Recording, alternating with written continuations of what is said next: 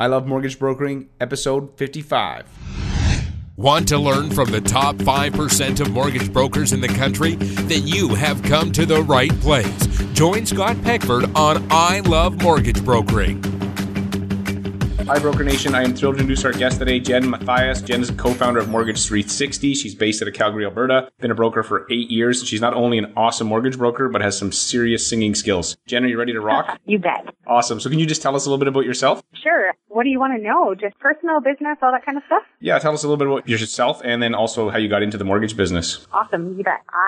I'm 34. I've been a broker for, like I said, 8 years. I can't believe time's gone by so quick. I am married, have a lovely little cute son named Jackson who just is turning 2 on the 10th. And we run a great team of brokers here in Calgary. We are now up to 9 brokers, which is awesome. Yeah, we've been rocking and rolling in Calgary. It's been great. So how did you get into the mortgage business? Because nobody when you went in kindergarten said, when I grow up, I want to be a mortgage broker. So what was your path to our biz? Yeah, so when I first moved to Calgary, I actually got a job at one of the big real estate companies here and worked in administration and then moved into their marketing department. And I started dating one of the big realtors here. And he was working with a mortgage broker that, he wasn't too hot on, but he got his deals done. And he just said, I know you really well. You're great with people.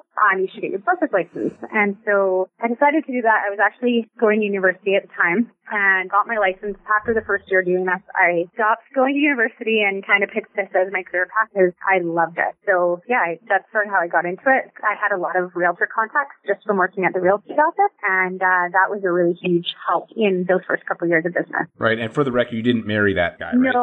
No, I did not. You married another mortgage broker. Yes, I married another mortgage broker. Okay, awesome. So before we dive into your story, I always like to ask about a success quote that's really had an impact on your life or business. Can you share a quote that's really had an impact on you? Sure. Can I do 2? Sure. Awesome. So my major one, if anybody knows me, and you'll probably, if you want to do an awesome count throughout this interview, I say awesome a lot. It's obviously my favorite word. So my most favorite one would be just do more of what makes you awesome. My second one is the harder you work, the luckier you get. Okay. So the first one I like. I've heard the first one I haven't heard before. So say that to me again. Do more of what makes you awesome. Okay. So what would your client say makes you awesome? I'm not going to put you on the spot and say, Jen, tell me why you're awesome, but why would your client say that you're awesome? I think communication is a huge piece and approachability. So, obviously the obvious things like getting the deal done and that sort of thing, but just keeping people knowing what's going on throughout the process and making yourself approachable so that they feel like they can come to you with questions. I think that's a key factor just in anything. So do you have any specific sort of contact strategies that you use to make sure that borrowers aren't, calling you and freaking out? Yeah, we try to keep a lot of touch points throughout the process. Just, obviously phone calls, emails, those sorts of things. Set people up so that they know what to expect throughout. That way things aren't a big surprise down the road. Just making sure that we have all of those touch points throughout seems to put people at ease. Mm-hmm. And so do you find most of your clients prefer to be kept in the loop by email or phone, or what are you finding? You know what? I kind of feel like it depends on the client. So we work with lots of young professionals in Calgary. A lot of them want to do text.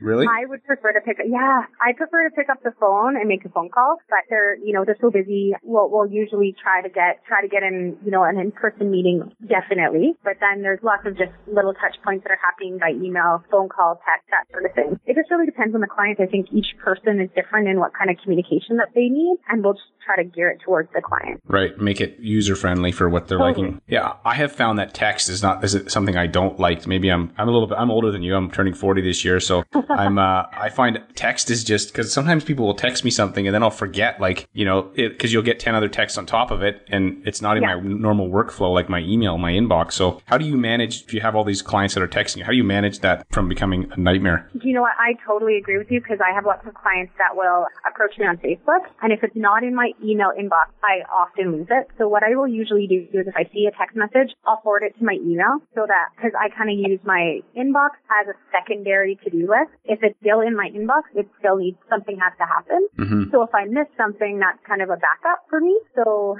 I've often had people send me a message on Facebook, and if I'm not on Facebook, then I don't see it, and then I feel bad for missing it, or I forget about it. So what I've tried to do is send a quick email to myself so that I can at some point keep track of it a little bit easier. But yeah, it's tough when I don't particularly love the text message thing, but it seems like a lot of my younger clients are really into that. If I try to call them once I got a text message from them, they're like, sorry, they can't text or can't talk, but I can text. So right. They're probably working, and they're probably working, and they want their employer to know they're not doing work-related activities. Exactly. Or that's why they're sending me a message on Facebook. So. Right. Okay. So another thing I've noticed talking to successful entrepreneurs, business owners, and mortgage brokers is that failure happens, but it's never fatal if you can find a lesson in it looking back. So can you share an example of something that maybe didn't turn out the way you'd hope, but looking back, there was a valuable lesson in it for you? Yeah, sure. I think that the one thing that keeps popping up and that lots of people are interested in is this whole idea of internet lead generation and that kind of thing. It seems to be bigger and bigger every year. We had a great opportunity a couple of years ago to work with one of the big agents here in Calgary that generates a lot of his leads from the internet. And I mean, holy grail for a mortgage broker, right? Like unlimited source of leads, super excited to do it. We worked our way in slowly, working with a couple agents on the team, and then finally just kind of got given this as an opportunity. Really great learning experience. We did get a lot of deals out of it, but what we found was at the end of the year looking back that we were spending about 80% of our time doing 20% of our business because those leads are really difficult. You have lots of people that are, just kind of kicking tires, not really interested in it. You're putting in a lot of work for not as much as you could be getting working your database and the people who know you and like you, right? Those people are more likely to refer people to you, and it's not quite as difficult of a business to do. So at the end of that year, we kind of had to look back and decide what we were going to do. Both of our businesses changed a little bit to a point where they were looking for not more value in us working for them, but they kind of wanted to offset some of the costs that they were incurring for these leads. And we simply just decided at the end of it that we are more valuable to them not paying them, I guess, for those leads than somebody that might pay them to do the business for them. So I'm valuable enough that I'm not in a position where I need to pay for business. So we decided to walk away from that opportunity. It was certainly a great learning experience. And I mean, I probably made 60,000 phone calls that year. It was intense.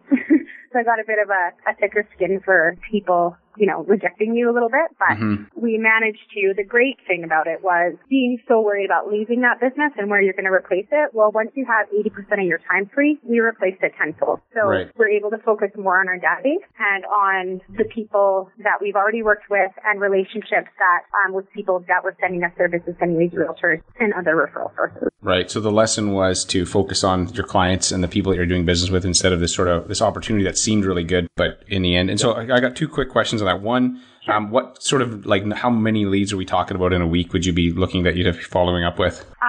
Oh gosh, I don't even 100.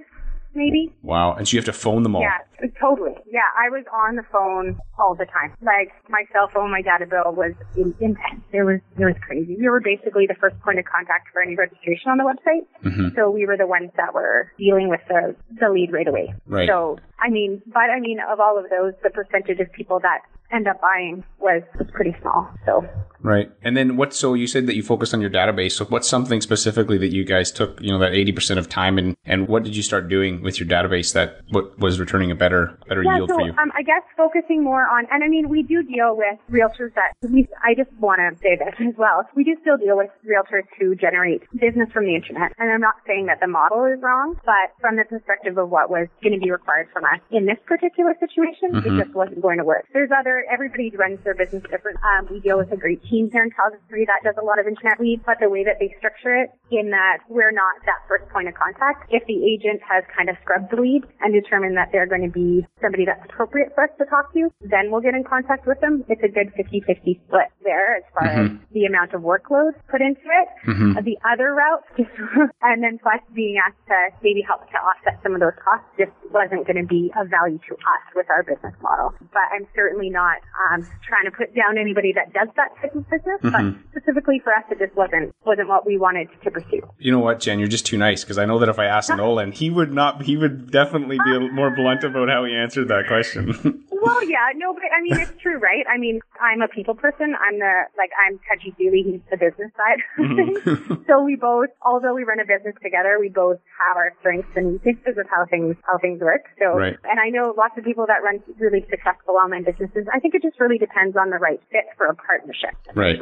So, yeah, you guys, you're kind of, I'm just generalizing here, but you're kind of like good cop, bad cop in a sense, right? Like, yeah. And Nolan's very good at what he does, and he's good. He's very innovative and creative. And so, yeah. I'm smarter than me, that's for sure. So, The other thing I was going to ask you about is process. And I find that mortgage brokers that are successful, it's not like they just it's not random. They have a plan, they have a process. And I want to ask about sort of administrative side, because I find that, can you share something maybe that on the administrative side that wasn't working as well as you were liking, and then a change you made and the outcome you got from it? You know what? I just think even just having some sort of process in place, like there's so many of us that just kind of are doing kind of deal to deal. You loosely kind of have a process that you do every time, but like having a set of steps or a procedure that you go through with every single client to make sure that every single client, regardless of if they're working with me or Jessica or Joel or anybody on our team, that they're going to have exactly the same experience. That's really helpful. And then let's say I'm going away and I have to send my business to one of them. I don't have to worry that they're not going to provide the same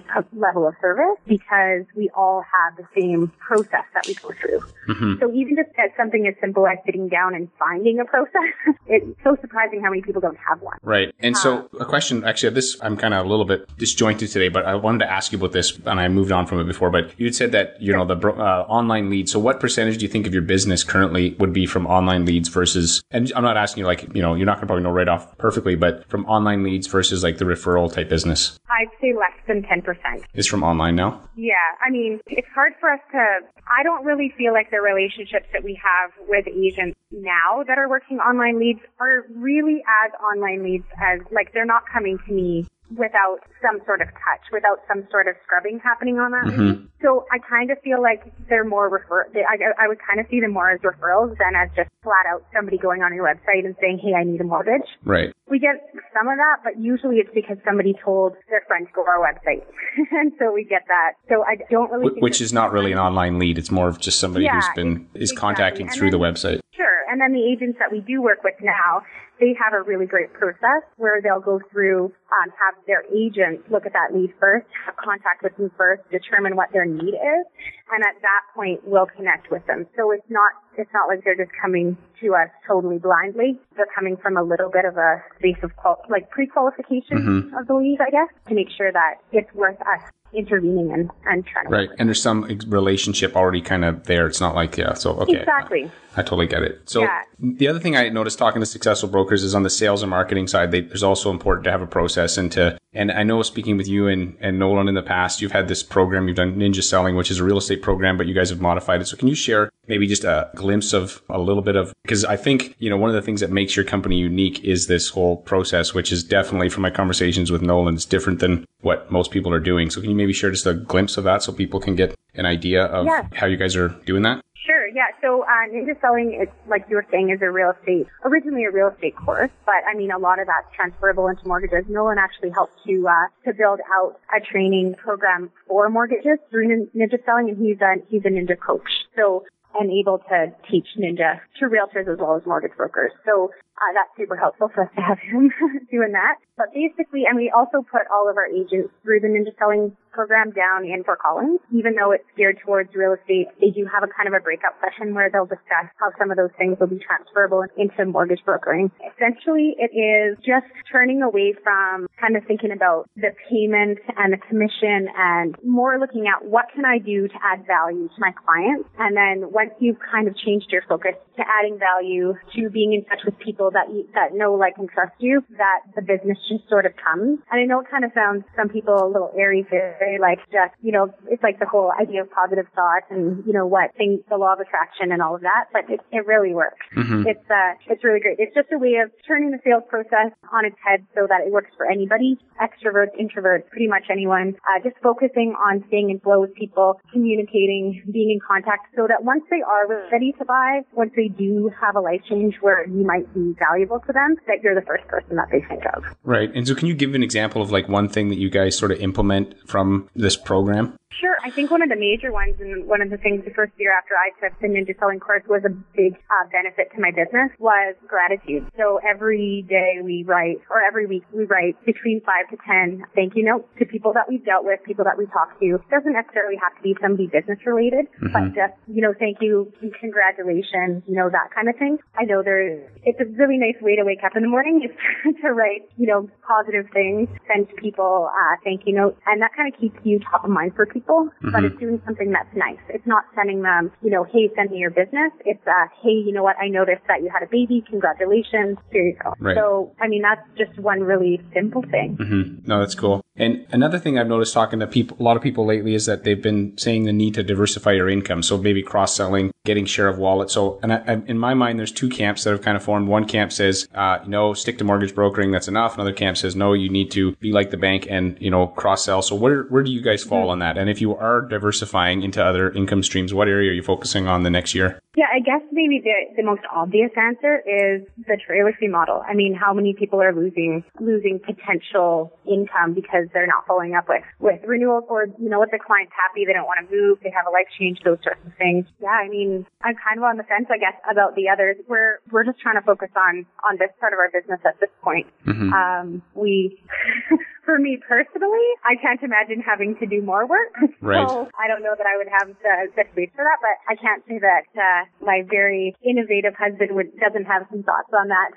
I'm sure he does. I'm sure he has a few things up his sleeve that will, if I know Nolan. I'm usually at step 1 when he's at step 10, and then he'll tell me about it. So it may be in the works. We might want to bring him in on that question. Right. And so how do you've got a young family and obviously a very successful mortgage business. So how do you balance your mortgage practice and your family? Well, very thankfully, I have a lovely nanny who has made my life very easy over the last 2 years.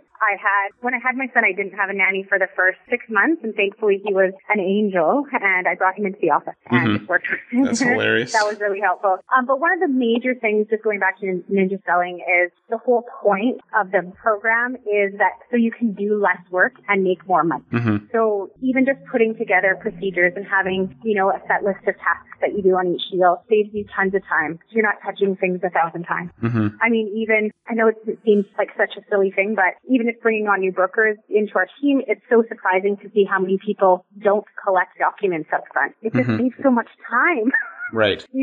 Not only just getting everything sorted out and getting an actual pre-app done, but also once you send a deal into the lender, it's awesome. Send it in, no conditions. Remove conditions, the day after you get the deal, and you look like a superstar. Right. Everybody's happy. And so, I mean, it frees up so much time.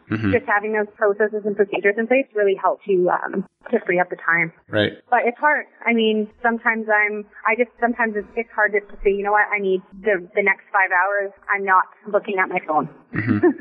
Especially having a team that relies on us to kind of give them some guidance and stuff like that sometimes. It's also difficult to not be always available for them, but really, what are we doing this for? We're doing this so that we can spend time with our family and have a good life, not so we can constantly be tied to email and telephone. That's good. So I'm going to move to the rapid fire questions. You can answer these with shorter answers if you like. So what is the number one thing holding back most mortgage brokers from being successful? Bad mentorship. That's a good answer. What one thing or habits made you successful? Communication.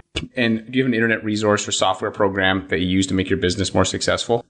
Basecamp, Dropbox. Basecamp and Dropbox. And if you could recommend one book for our listeners, what would it be?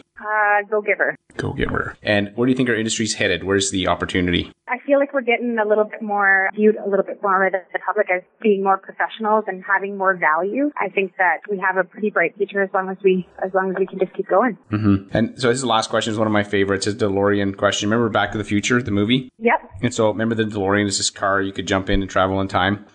Yeah. So if I could put you in the DeLorean and send you back 8 years to the first day you became a mortgage broker, and you could sit down with yourself and give yourself 3 pieces of advice so that Mortgage 360 would be way bigger today, what would you tell yourself? Don't take things so personally. That would be my major one. 23, is that what you said? Yeah, 3. If you have a couple, what else would you tell yourself? You're awesome. You're going to do great. And I think that's it. I mean, the don't take things so personally is a major, hugest one. Because I used to lose sleep over some person with a 550 Beacon that couldn't get a mortgage. It's not my fault. Right. I didn't do it. So, yeah. I was a paramedic in my 20s, and one of my mentors told me that, because sometimes as a paramedic, you show up to some pretty awful stuff, and he gave me some good advice. He said, you didn't cause the mess. You're just there to help. Yeah. And I love that. And so, whatever's going on, you just show up, and I'm here to help, but I didn't cause your situation. And so it's no different in the mortgage business, is that you're right. Some people's situation's a mess. And all we can do is just show up and help. And sometimes helping is just saying, not now, you need to do X, Y, and Z. But it really,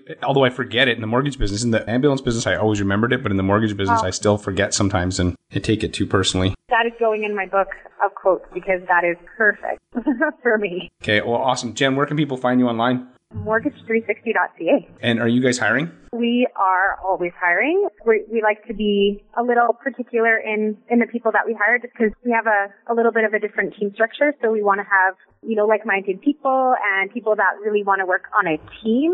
We're not particularly just trying to get more and more brokers under us. We want to kind of build a good team structure. You don't want a bunch of lone wolves is what you're saying. You want people that... Yeah, we expect people to be involved. So that's kind of what we look for. Right. So if anybody listening wants to check out links to Jen, her site, you can go to ilovemortgagebrokering.com. We'll have all the links in the show notes. Jen, this has been awesome. Thank you for finally us teeing up this time. And I hope you crush the rest of your year. Thanks so much, Scott. I really appreciate you having me. Want to learn from the top 5 mortgage brokers in the country? Then you have come to the right place. Join Scott Peckford on I Love Mortgage Brokering. Hey, Broker Nation, Scott Peckford here. Have you joined our VIP club for mortgage brokers yet? If not, you're missing out. We share exclusive content not available on the web or the show. We share scripts, step-by-step guides, and other insider tips to help you save time and make you more money. I can't tell you how many times after I turn off the recorder, a guest starts sharing some awesome advice or a script or a tip, and I take the best of this and share it with my VIPs. If you want to get on the list, visit ilovemortgagebrokering.com/VIP. That's ilovemortgagebrokering.com/VIP. Oh, and one other thing. Since this is exclusive for mortgage brokers, there is a skill testing question. Good luck, and I hope you continue to rock your mortgage biz.